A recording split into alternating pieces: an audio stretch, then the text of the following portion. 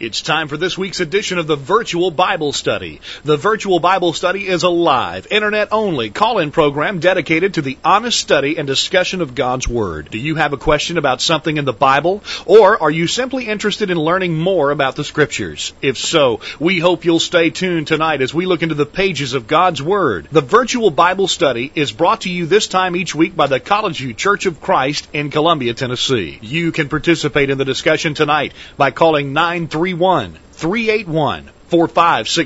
or by emailing your questions or comments from collegeview.com. We hope you'll take out your Bibles and study along with us as we begin an exciting study of God's Word on this edition of the Virtual Bible Study. We welcome you to the Virtual Bible Study for Thursday, March 22nd, 2012. My name is Jacob Gwynn. My father, Greg Gwynn, is here. Dad, welcome back to the program. Jacob, also welcome back to you. Last week, we were neither one. I think first time in almost 7 years that it was the second time in 7 years that we were both unavailable on virtual Bible study night. So we had to have a fill-in crew. Monty and Anthony, both members here at College View, filled in, and I've heard good reports about the work they did. We've been negligent to get their information up in the archives. We'll try to do that right away. But Monty's running the board for us tonight. Monty, thanks for helping out last week and this week as well. You're welcome. I'm glad I could help. And we are glad that you helped as well, and it was a good program, and we hope that you had an opportunity to listen to that program in our archives if you didn't catch it live. But it is good to be back, and an interesting topic planned for tonight. Jacob, I've been hearing more and more. In fact, this topic was first mentioned to me by one of our members here, Roger, who listens to the Virtual Bible Study. He told me that he'd heard a preacher on the radio on a Sunday morning talking about 5 crowns that Christians could obtain by way of reward. I hadn't really heard of that before. I know the Bible talks about crowns, and in the New Testament, different crowns are mentioned for Christians. But I was unaware that some were teaching that you might receive different rewards, different crowns, based upon what you've done here on earth. Well, I've done some searching on the Internet, and actually there's quite a lot out there on the Internet. If you're interested in looking at any of that, just Google Bible 5 crowns or something of that nature. 5 crowns in Bible, or there are just a number of different search results that will come up. That's interesting, because I sort of stumbled on this about the same time, I guess, because the question came up in a Bible class that we were having here as well about this idea. And but when you look at it, there are quite a few people who believe it. Yeah, I don't think it's a brand new idea. I think maybe the Scofield Bible, which is a commentary Bible, it has study notes in it, and a lot of people use the Scofield Bible. I think maybe the Scofield Bible teaches the idea of the 5 crowns. And by the way, just as an aside, I would advise people away from the Scofield Bible. The study notes of the Scofield Bible are obviously just written by man and full of lots of error. So just as a warning, be advised against using the Scofield Bible. But I think this idea is taught there. Okay. So the idea of degrees of punishment and degrees of reward, people believe is taught in the Bible. We're going to look at that and compare it with what we believe the Bible teaches. Yeah, we want to talk about both concepts. The 5 crown things obviously have to do with rewards that you might receive in heaven, varying degrees of rewards. The other side of that coin is degrees of punishment, and there's always been questions raised about that, and I know good brethren who take both sides of that of the position. We're not going to fall out with anybody about the conclusions that we reach tonight, but we want to talk about degrees of punishment and degrees of reward. Let me read to you the questions that we sent out earlier today to our update list. Remember, you can get on our update list by sending us an email to questions@collegeview.com. Just put in the subject line, add me to the list, and we'll do it. If you're on our list about midday on Thursday, you'll receive an email which will tell you what our topic is going to be for discussion that night and give you some questions to begin your thinking process. We ask for any who are willing to start sending us email responses right then and there that we try to include in the program that night. Here's the questions I sent out today.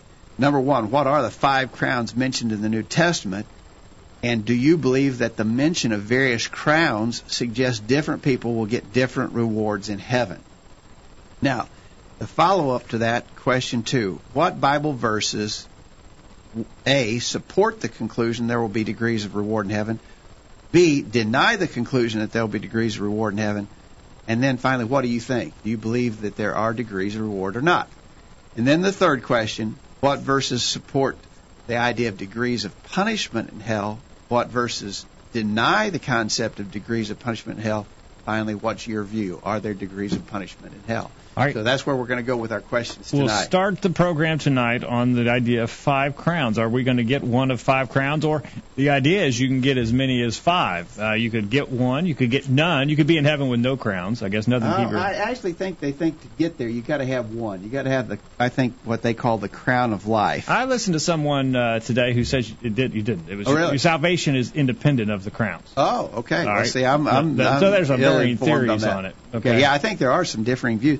We had 2 responders who listed crowns that they found in the Bible. Jim in Kentucky and Anthony here in Columbia, Tennessee, suggested that they saw different crowns. And I'm not going to read. I'm going to read from one of the websites, Jacob. Let me give you these. Jim and Anthony, I think, are going to overlap with all of these. Here are the 5 crowns that this one website by a man named Robert Wells. By the way, we tried to contact Robert Wells to see if he'd be on our program tonight. I tried several different people to see if I could get him on the program. Jacob had no luck tonight. But Robert Wells on his website says, there's the crown of rejoicing for those who win others to Christ. He said this is sometimes called the soul winner's crown. He bases this on 1 Thessalonians 2, verse 19. You are our hope, our joy, and the crown we will take pride in when our Lord Jesus Christ comes. Or I don't like that translation. King James Version may say crown of rejoicing. Yeah. The next crown, the crown of righteousness for those who look for and love Christ's return. 2 Timothy 4, verse 8, finally there's laid up for me the crown of righteousness, which the Lord, the righteous judge, will give me on that day, and not to me only, but also to all who have loved his appearing, all who love his appearing. 2 Timothy 4, 9. So you got the crown of rejoicing, crown of righteousness. Crown of glory, he says, is for those who faithfully teach and preach God's word. 1 Peter 5, verse 4, when the chief shepherd appears, you will receive the crown of glory that does not fade away. That text is actually addressed to elders, shepherds, pastors of the flock. Then there's the incorruptible crown for those who run a good race in the Christian life. 1 Corinthians 9:25, everyone who competes for the prize is temperate in all things. Now they do it to obtain a perishable crown, but we for an imperishable crown. Right. Imperishable, incorruptible crown. And then finally, the crown of life. He says there are 2 ways to achieve this crown. The first way is to simply put complete faith and trust in the Lord when you are facing trials, tribulations, and hardships.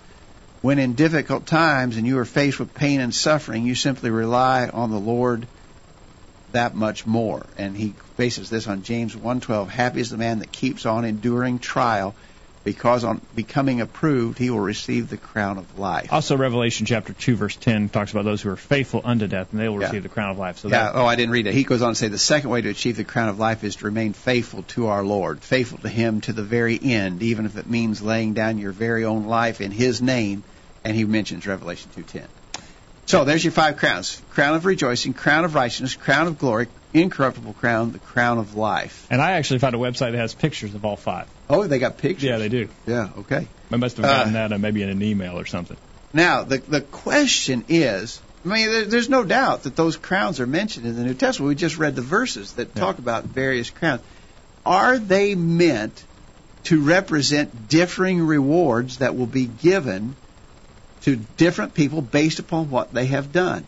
I want to lay out what my basic position is on this whole question, Jacob, and then as we go along, we'll get those in the chat room and others who may want to call or email. We'll get your input as well. In regards to the degrees of reward, I find that a difficult thing to accept on the basis of the fact that it suggests earning something, or based upon merit you will receive. Yeah. You did so much good, you deserve this thing. And I just have a hard time accepting that notion. In Luke 17, verse 10, Jesus said, Luke 17:10, so likewise ye, when ye shall have done all those things which are commanded you, say, we are unprofitable servants. We've done that which was our duty to do. Well, I'm going to tell you, we're all going to fall short of doing all that we've been commanded to do. Even if we could do and did do all that we were commanded to do, we'd still be unprofitable servants. Unprofitable servants are not worthy of rewards, extra rewards. Right. I'm uncomfortable with the idea that I could merit or earn or deserve extra rewards. Monty, you put it in an interesting way there when we were talking before the program started. Yeah, I was talking to you before the program, and basically I said the only perfect person that ever lived was Jesus. And whoever was next down below Jesus as far as the quality of life they lived in their service to God, whoever that may have been, by the fact that they'd sinned one time, they deserve to burn in hell forever. They haven't earned anything except punishment is all that they've earned. The best, other than Jesus, person that ever lived deserves to go to hell and burn forever. Yeah, and the verse that comes to mind along those lines, what you're saying, Monty, is Romans chapter 6, verse 23. The wages of sin is death. That's what you earn.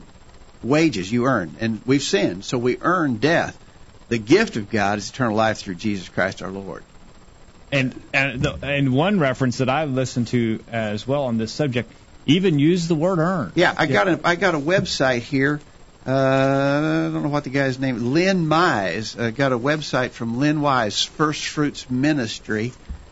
And he's got a chart here of the 5 crowns, and in his chart he has as a title, he lists the crowns, and then over here in another column he says how they are earned. Earned. He uses the word earned. These are how you earn these rewards. Yeah. And it's interesting that the people who would a lot of people would hold to this idea are the same ones who would tell you that obedience is not required in order to be saved, because that would be earning your salvation. So they seem to be catching themselves going and coming. Yeah. If you can't, there's nothing you can do to earn salvation, but you can earn crowns. That doesn't seem consistent. I would say they're being inconsistent. We're not arguing that you can earn your salvation, but they are they're not understanding how obedience fits into this picture, is what we're saying. Yeah, all exactly right. 877-381-4567. Questions at collegeview.com is the email address to use, and the chat room as well. Sign in the chat room.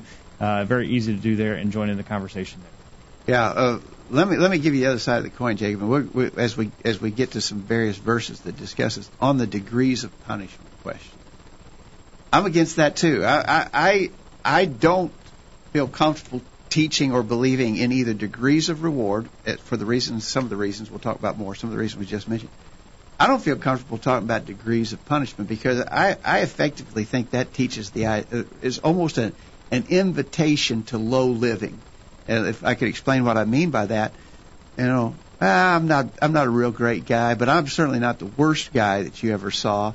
And I might not make it to heaven, but I've been a pretty decent fella. And so if I go to hell, I'll be in a tolerable part of hell. It won't be pleasant. As I was teasing Monty before the program started, it'll be sort of like South Alabama in August. It's not real pleasant, but you can bear it. It's tolerable. Right. And so I think if you teach degrees of punishment, you are open to the possibility that people will take that to mean I can deal with that. It's not ideal, but it's not the worst thing that could possibly happen if I go to a fairly mild part of hell. I just think it's an invitation for low living, and so I think it is dangerous on that level. I don't know how dangerous, but I think that poses some danger to the doctrine. All right. In the chat room tonight, Dave says there may be degrees of punishment. Don't think so, but I know one thing. I don't want to have anything to do with any of them. So Dave is leaning in the direction of no degrees of punishment. And Anthony agrees with your point about earning rewards. Yes, 736 poses the question, though we may not earn rewards, do you believe that God does give proper rewards? For example, in Matthew 6, it speaks of the Pharisees obtaining the attention of man, since that is what they desire.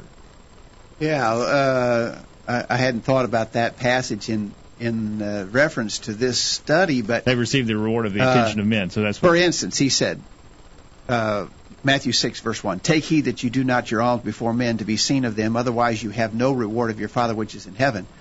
Therefore, when thou doest thine alms, do not sound a trumpet before thee, as the hypocrites do in the synagogue and in the streets, that they may have glory of men. Verily I say to you that they have their reward."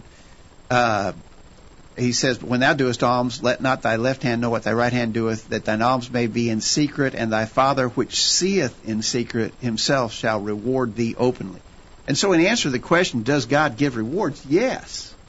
I mean, there is the idea of reward, but it's not a merited reward. In other words, when you get your paycheck on Friday, you could use the expression, say, "I've been rewarded for my work this week."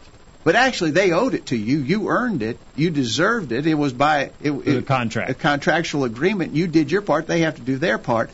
And so you could say it's a reward for your labors, but in that sense, it's earned. On the other hand, if you showed up at a grand opening of a new store, and when you walked through the door, bells and whistles went off, and they said, "Congratulations, you're the 500th customer on our opening day. We're going to reward you with a new flat-screen TV." Yeah. Well, there's nothing that you did. It's a reward, but you certainly didn't do anything to deserve it. And so the idea is, yes, the Scriptures talk about reward. What we're hanging up on is the idea that various rewards could be earned. All right, here's my take on the 5 crowns in the way that I understand it, and be interested in our listeners' comments. I believe that the 5 crowns are all synonymous, speaking of the same thing, eternal life. For instance, we might talk about in the National Hockey League. What do they strive for at the end of the year? The Stanley Cup, right? But the team that wins the Stanley Cup, we could say they won the cup, they won the championship, they won even the crown, and so on. It's different terms. They won the title. The title. Are these different things? No, they're the same. They're synonymous for the things that was accomplished there. I think the same is true for these crowns. I think they're synonymous for the gift of eternal life that God will give us. Yeah.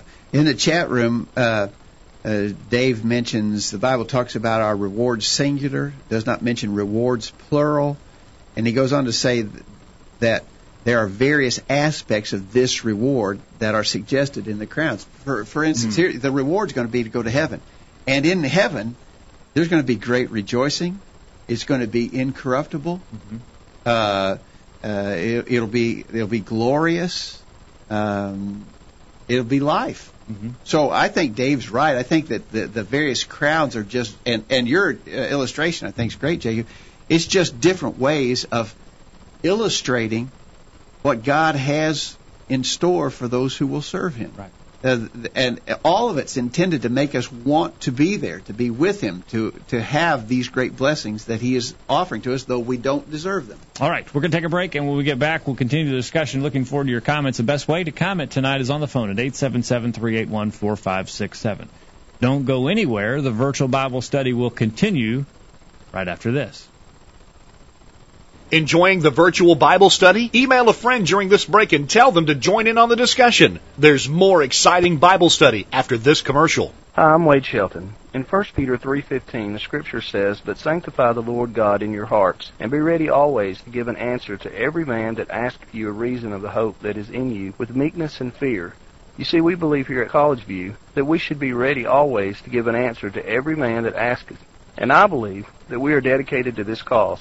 That's why we here at College View bring you the virtual Bible study each week. Our hope is that you will join us each week here on the virtual Bible study in hopes of strengthening your faith, so that you will be ready always to give an answer to every man that asketh you a reason of the hope that is in you.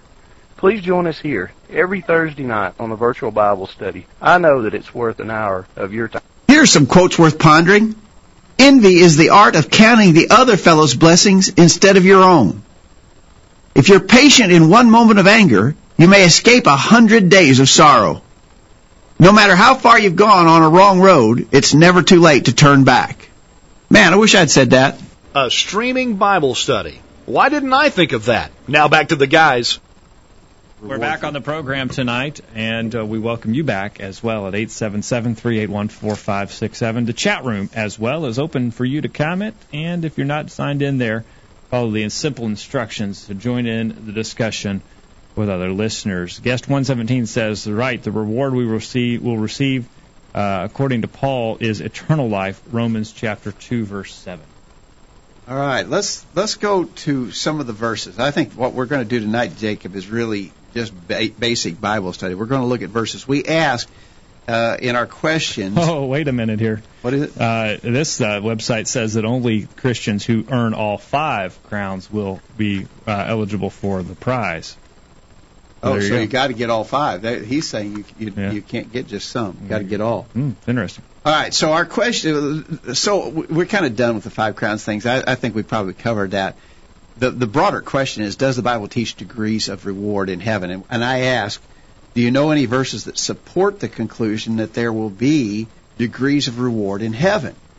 And do you know of any verses that deny those claims? So let's start out. Are there any verses that support the idea of degrees of reward? Anthony in his email says, I can think of none. Maybe folks are horribly misusing 2 Corinthians 12:2 or something like Matthew 10:41. There's nothing in the context of these verses that implies degrees of reward. Jim, in the question about do these crowns represent different levels of reward, he said, no, that would make God a respecter of persons, Romans 2, verse 11. Beside that, the description of the crowns is in keeping with the context of the passage, as in 1 Corinthians 9, Paul was making a contrast between something that people strive for, which is corruptible, and something that we as Christians strive for, which is incorruptible. 1 Peter 5, Peter is talking about sharing in Christ's glory, verse 1. Thus the crown we receive indicates part of our sharing in His glory.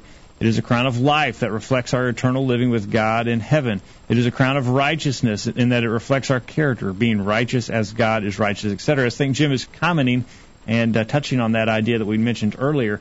Some other listener mentioned that these are describing different aspects of our reward in heaven. Okay.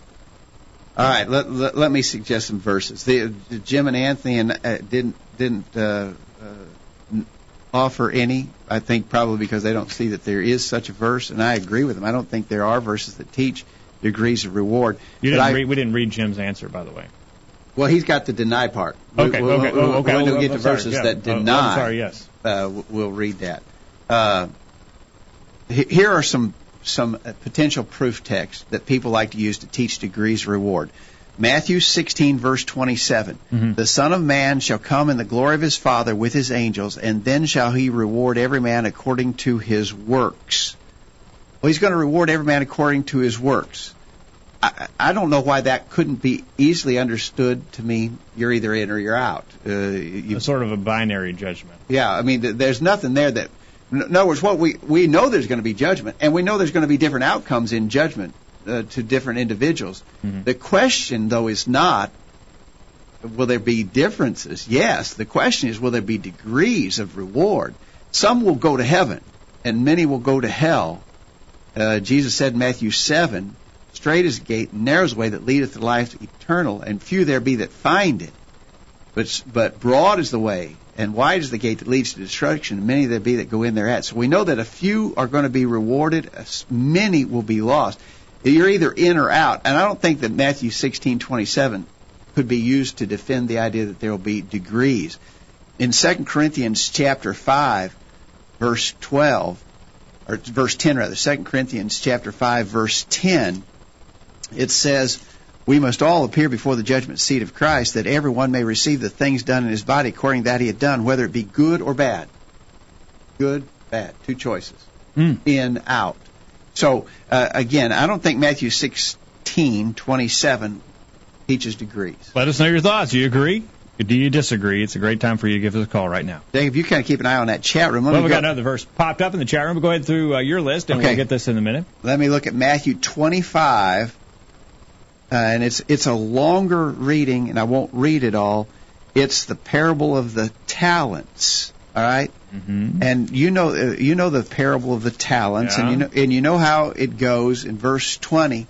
The one who was given, he that received 5 talents came and brought other 5 talents, saying, Lord, thou deliverest unto me 5 talents. Behold, I have gained beside them 5 talents more. His Lord said to him, well done, thou good and faithful servant. Thou hast been faithful over a few things. I will make thee ruler over many things. Enter thou into the joy of thy Lord. Well, look at verse 22 and 23. He also that received 2 talents came and said, Lord, thou deliverest unto me 2 talents. Behold, I have gained 2 other talents besides them. His Lord said to him, well done, good and faithful servant. Thou hast been faithful over a few things. I will make thee ruler over many things. Enter thou in the joy of thy Lord.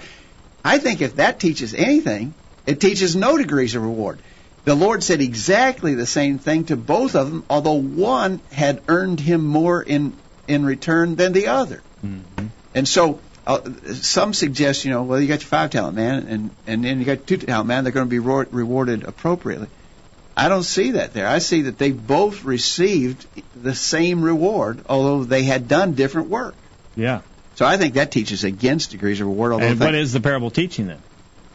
I think it's teaching you're expected to do what you can where you are.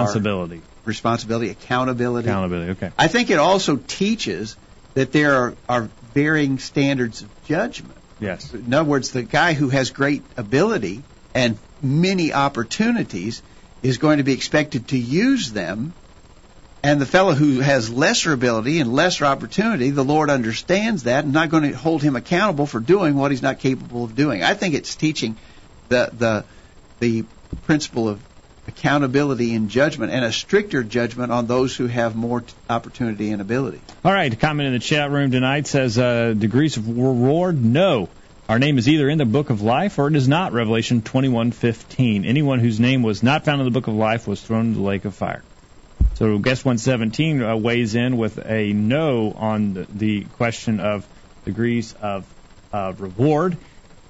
You've got another passage you're pulling up, and then we've got another verse in the chat room to consider. Go ahead and take that one, Jay. The question in the chat room, the comment is, some may misapply or misunderstand Matthew 5, verse 19.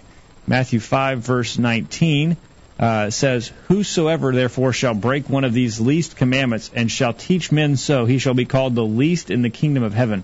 But whosoever shall do and teach them, the same shall be called great in the kingdom of heaven." Our commenter in the chat room says that many will misunderstand this or misapply it with regard to being least or greatest in the kingdom of heaven. Your thoughts on that? Least or greatest in the kingdom of heaven. If you're in the kingdom of heaven, you're going to be blessed, right? Right. I was actually thinking along another line here when you were reading that. What's your thought on it? Well, it's interesting when again I don't. It says, let me read it again. If you break the least of these commandments and shall teach men so, he shall be called the least in the kingdom of heaven.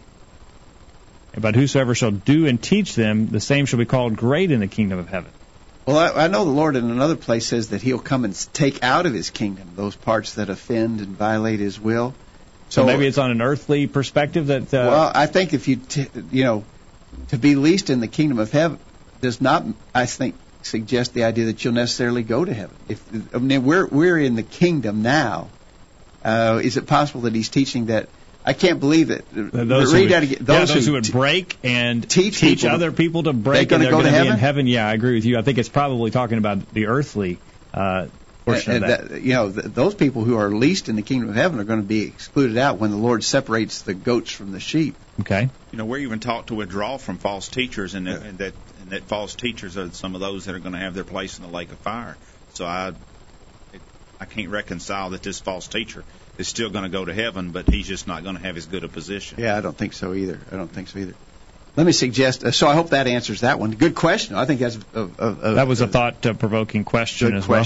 Let me take you to Luke 19. Yeah, well, let's before we do that, I think the passage you referenced was Luke 13, verse 41. The Son of Man shall send forth His angels, and they shall gather out of His kingdom all things that offend, and them which do iniquity. There you go. So I think that's talking about the kingdom here on earth. Yeah. And the some church, are going to be church, some are going to be separated out of that kingdom right. in the judgment, right. not going to go to heaven. Right. Okay. All right. Luke 19. Jesus taught a parable. He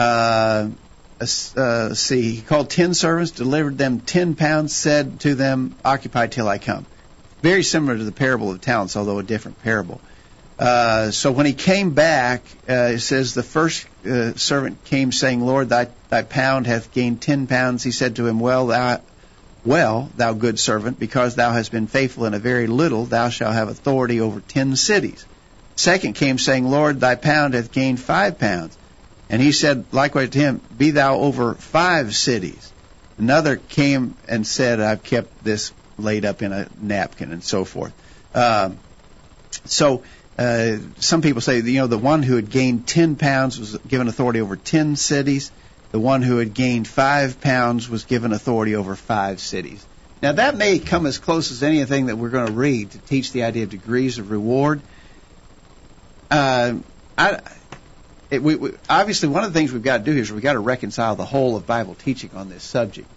For that reason, I'm dubious about assigning that meaning, degrees of reward, to that. I think the basic premise of the parable is do well, be rewarded. Do bad, be punished.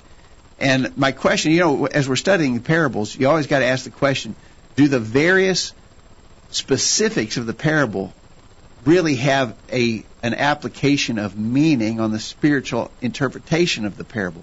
And so I would ask, do you think the 10 cities versus 5 cities is a critical part of the parable? It may be, and you may conclude that it is.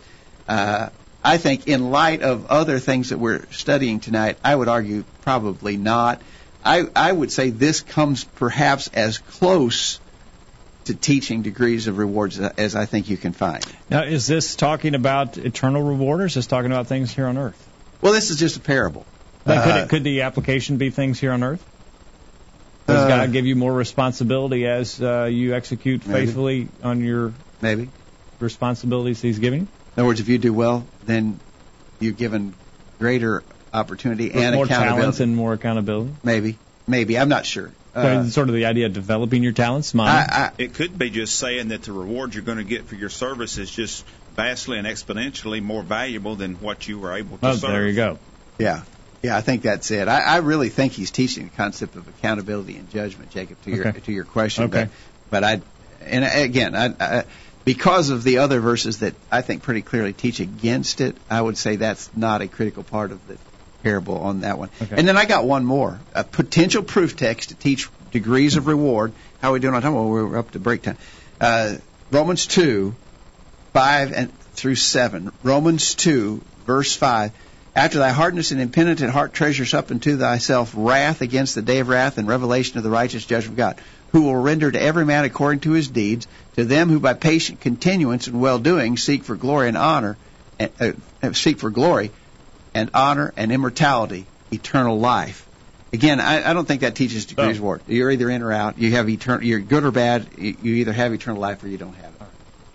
Those are the verses that I see that might be interpreted to teach degrees of reward. We're going to take a break. We're going to have to hustle up to get through this. And we're going to talk about verses we believe teach that you would not get varying degrees of reward on the other side of the break. So if you'd like to join in, if you disagree with what we said, if you agree, if you have comments, the best way to get those comments heard is over the phone tonight. It is toll-free, and the line is open, 877-381-4567. Don't go anywhere.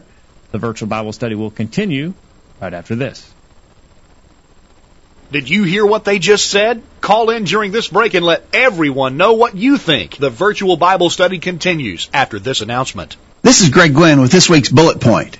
Every congregation has them. You know who they are. They're the ones who simply never miss an assembly. But more than this, they're the ones who are always Johnny on the spot when something needs done or someone needs help. These folks are the backbone of the local church, and they are the ones primarily responsible for accomplishing the essential work of the congregation. You've seen them when you know they're feeling just awful, when their jobs and various responsibilities have them completely covered up, when they could easily be overwhelmed by personal grief or pain, when circumstances have them totally swamped. But they still manage to make time for the Lord. They push through their illness. They keep on keeping on when many others would have given in and given up. And you wonder, how do they do it? Well, the kind of individuals we're describing here each have their own unique characteristics. It's clear that they all share this in common. Their love and devotion for the Lord supersedes everything else in their lives. He is more important to them than their jobs, their families, or their hobbies. For them, minor aches and pains pale in comparison to the joy of doing His will. He is quite simply the most important thing in their lives.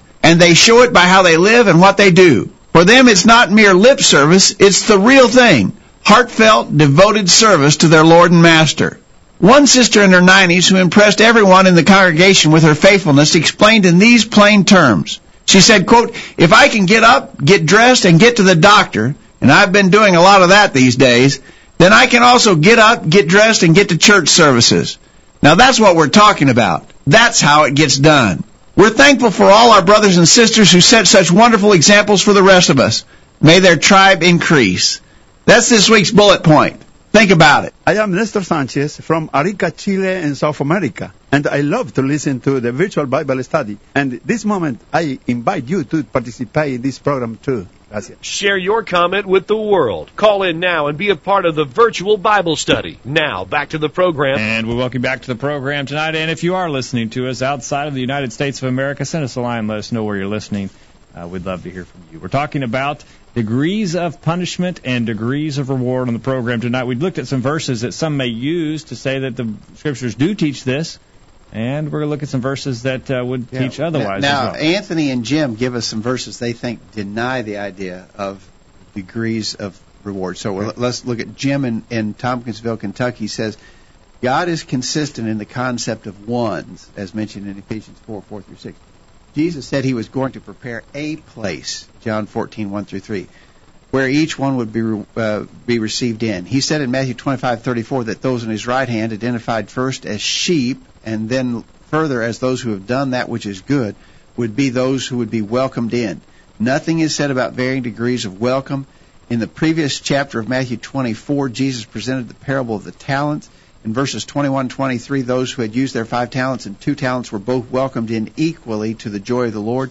The gift of God is eternal life in Jesus Christ, Romans 6:23. Nothing is mentioned about the gifts of God. Okay. All right?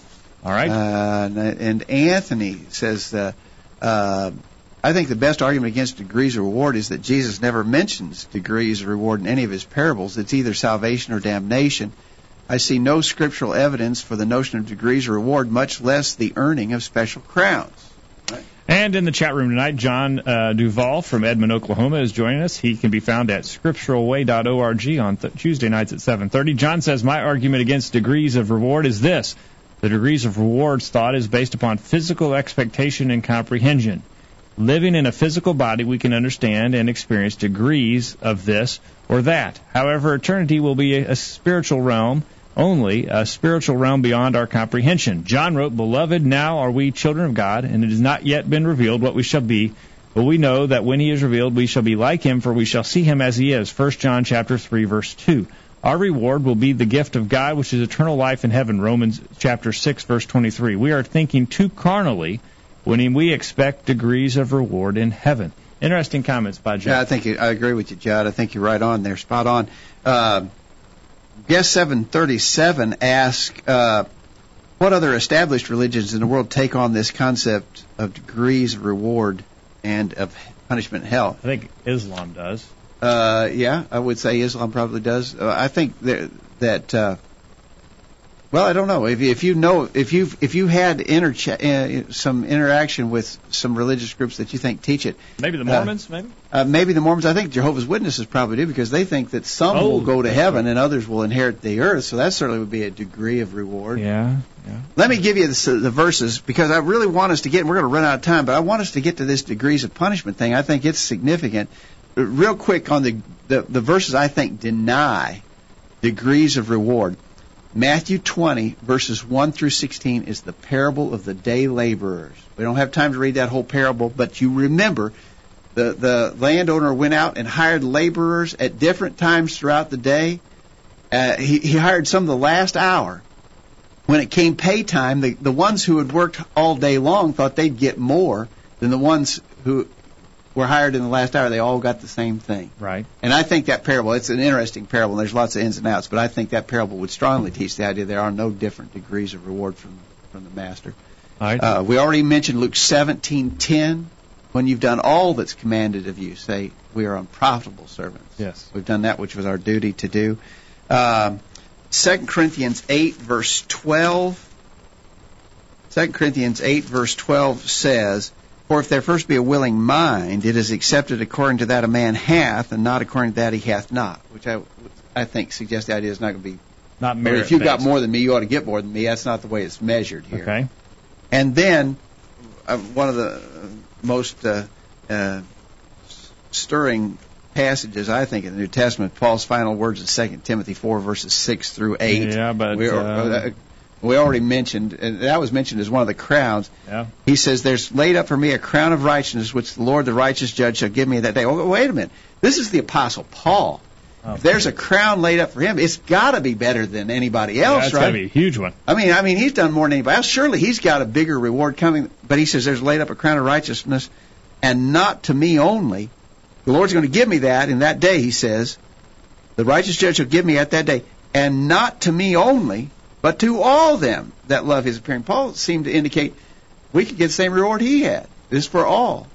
And not only that, he doesn't talk about any kind of earning here. The requirement for that crown is just to look forward to Christ's return. So again, it doesn't seem to jive with this idea. That Well, if you're looking, although if you love the appearing of the Lord and you're looking for it, then you're going to be making preparations by way of obedience and so forth. Right, but what I'm saying is this idea of 5 crowns that you could earn, that they're different. Not everybody's going to have this crown. Yeah. There's nothing here that's necessarily earned about what Paul is saying in that expression. Right. All right, John does chime in the chat room. He says the Mormons believe in 3 levels of a heavenly reward. So that's interesting. Yeah, interesting, John. Thank you. All right, let's quickly, before we get completely out of time, let's go to the other side of the question that I think that is probably more controversial than the degrees of reward. And and again, we're not falling out with anybody about this. I don't think it's essential that we have ultimate agreement on this matter. What the Lord does will be right. By definition, He's a just judge, and how He handles justice and judgment will be, by definition, the right thing. And you know, if somebody said, well, I always thought there were going to be degrees of reward in heaven, it turns out there weren't, or vice versa, I don't think that'd be a great difference maker. Yeah, you know, that's the comment that Dave made a while back. He said, I do not believe in degrees of reward in heaven. The Bible does not teach that. However, when I get there, if there are, that will be okay with me. So, yeah, Dave's he's sort of straddling the fence here. It's not a deal breaker. I don't think it's a deal breaker. Right. Concerning degrees of punishment, Anthony said he wasn't sure of any verses that taught it. He says Jesus' clear teaching on judgment indicates only 2 fates, not 6 or 7 different fates. No scriptural evidence for this idea, Anthony says. Jim in Kentucky says, by the way, did you see he's no Winky? That's Jim. Yeah, okay. He's now in Kentucky. Now in Kentucky. Okay. No Winky. Now we. Right. He says, the same manner as spoken about heaven, there is only one place defined as a place of torment. There is no mention of any concept of different levels of torment. Similar to my thoughts about Romans 6:23, above the wages of sin is death, not deaths. All right, we have the idea of the degrees of punishment, I think, was generated by Dante's Inferno. Mm-hmm. You know, the ancient writings of Dante that suggested descending deeper into the pit and getting into hotter and worse places of torment for the really bad people. I really think that really generated a lot of this kind of thinking. All right, we have a dissenting opinion tonight, and we'll take that now. Pat in Harvest, Alabama, says that he says Jesus said in Matthew chapter 10, verse 15, "It shall be more tolerable for the land of Sodom and Gomorrah in the day of judgment than for that city." This verse teaches that there will be degrees of punishment in the day of judgment. The context, the Jews rejecting the teaching of Jesus' disciples in verses 6 and 14 of Matthew 10, shows that the degree of punishment will be related in some way to the amount of opportunity the sinner had to accept God's ways. Another passage that teaches there will be degrees of punishment at the day of judgment is Matthew 11, verses 20 through 24. Jesus said in verse 22, "It shall be more tolerable for Tyre and Sidon at the day of judgment than for you." Jesus also indicates in the context here that the degree of punishment will be related to the amount of opportunity that the sinner had to repent. Verse 21 reads, "Woe unto thee, Horizon! Woe unto thee, Bethsaida!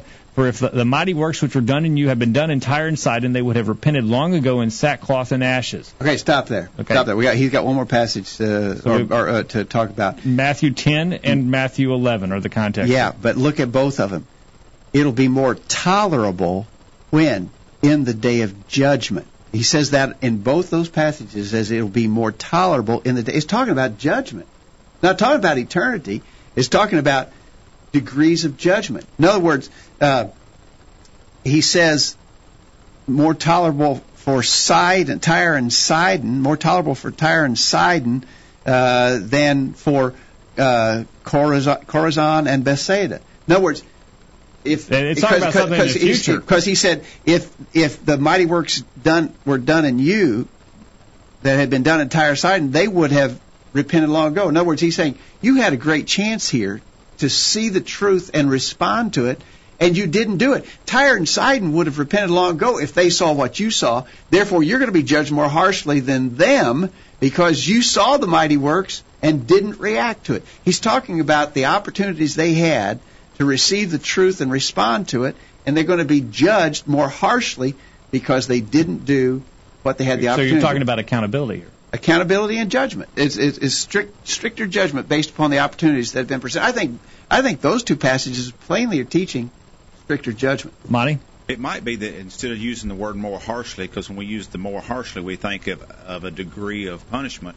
It would be better to use the word judged more strictly. Because they had more opportunity. They had more knowledge of salvation or whatever presented to them. So they're going to be held to a stricter standard, possibly, or to a stricter accountability of the standard, rather than a necessarily a degree of punishment. Yeah, right. And I agree with you. I think that's probably better wording, Monty. And key in on in that day, in the day of judgment. Both passages say in that day of judgment. That's what he's talking about. He's talking about judgment. He's not talking about eternity. He's talking about what leads to eternity, the day of judgment. All right. Hang on. We're out of time. We got to take a break. Let's get this one. You want to get this one? Well, this is the law one. This next one is the best one that you can offer in support of degrees of punishment. Let's talk about it when we come back. All right. We're going to take a break, and when we get back, we'll go to the top of the hour with your comments, and we look forward to those over the phone, over email, in the chat room tonight. Don't go anywhere. We'll be back right after this.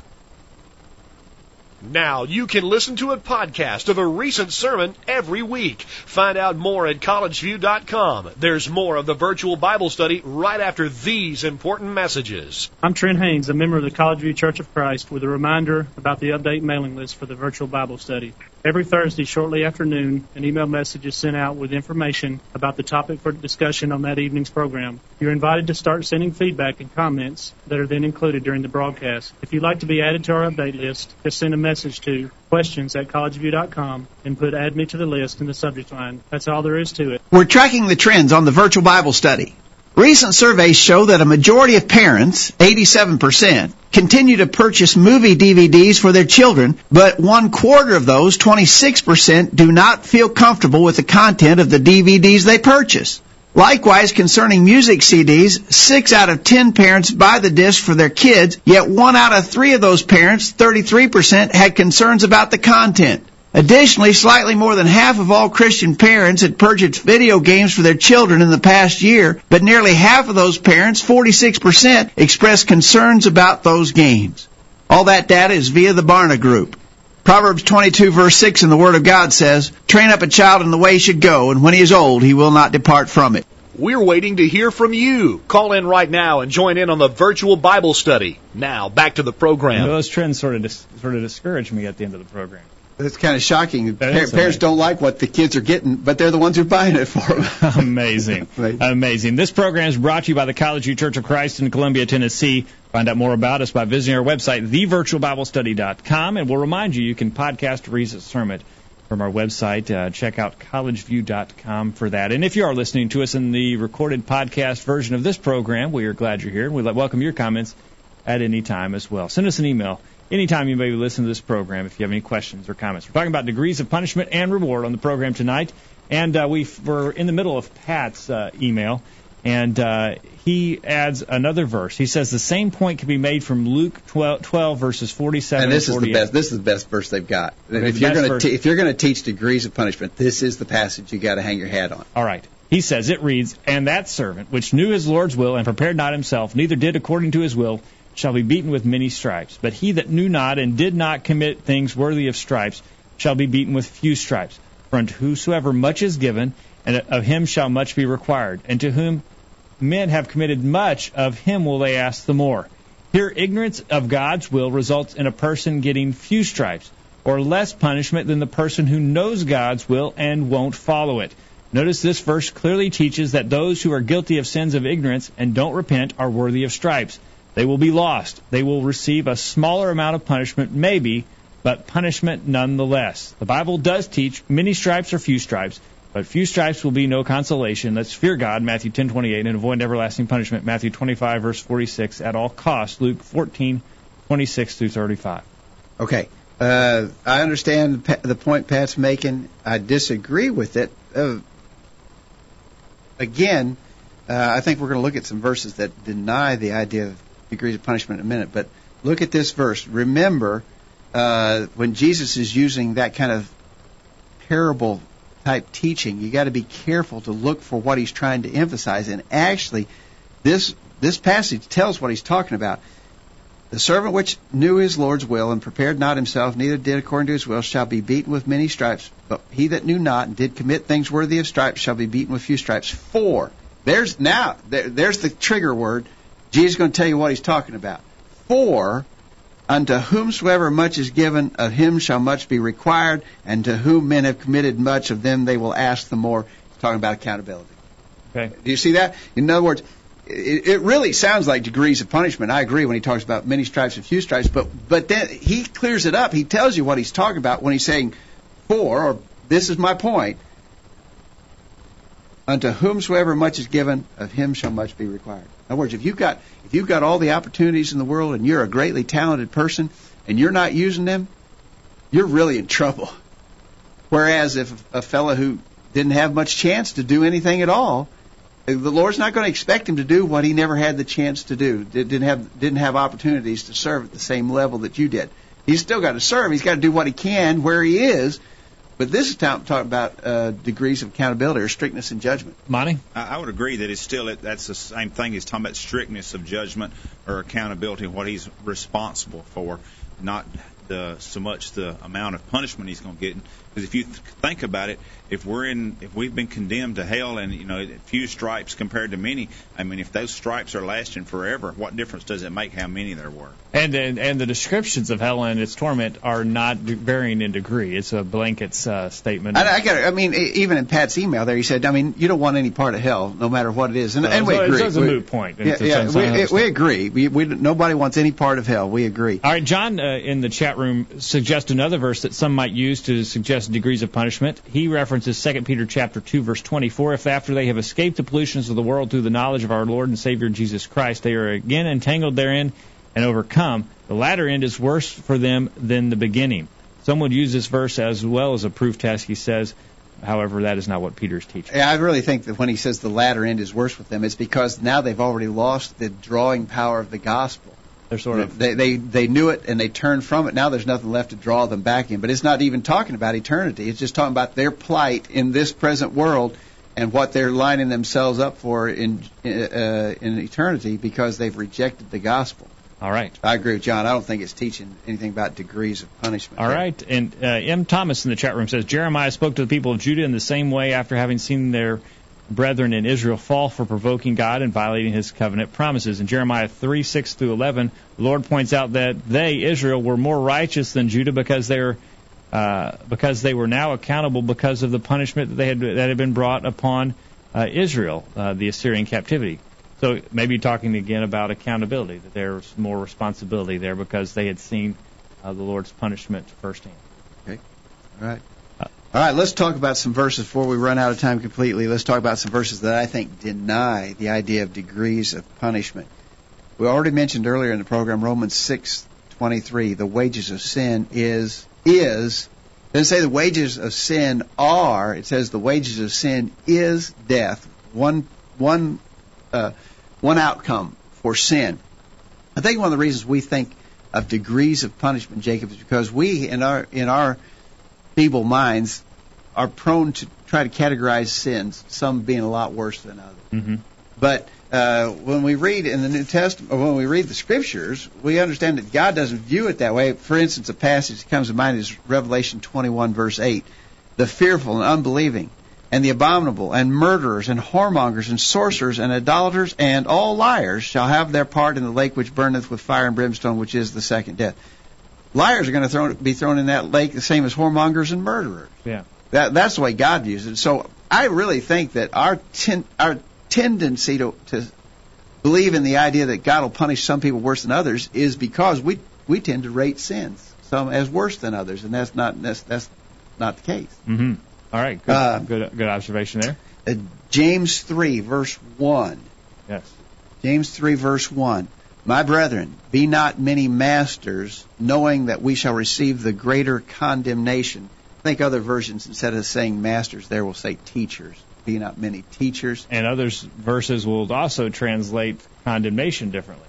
Okay. The idea is, again, standard of judgment, strictness of judgment. If you've taken on the role of being one who teaches others, then by virtue of doing that, you've compounded your accountability in the matter. You're now accountable for yourself and what you taught others to do.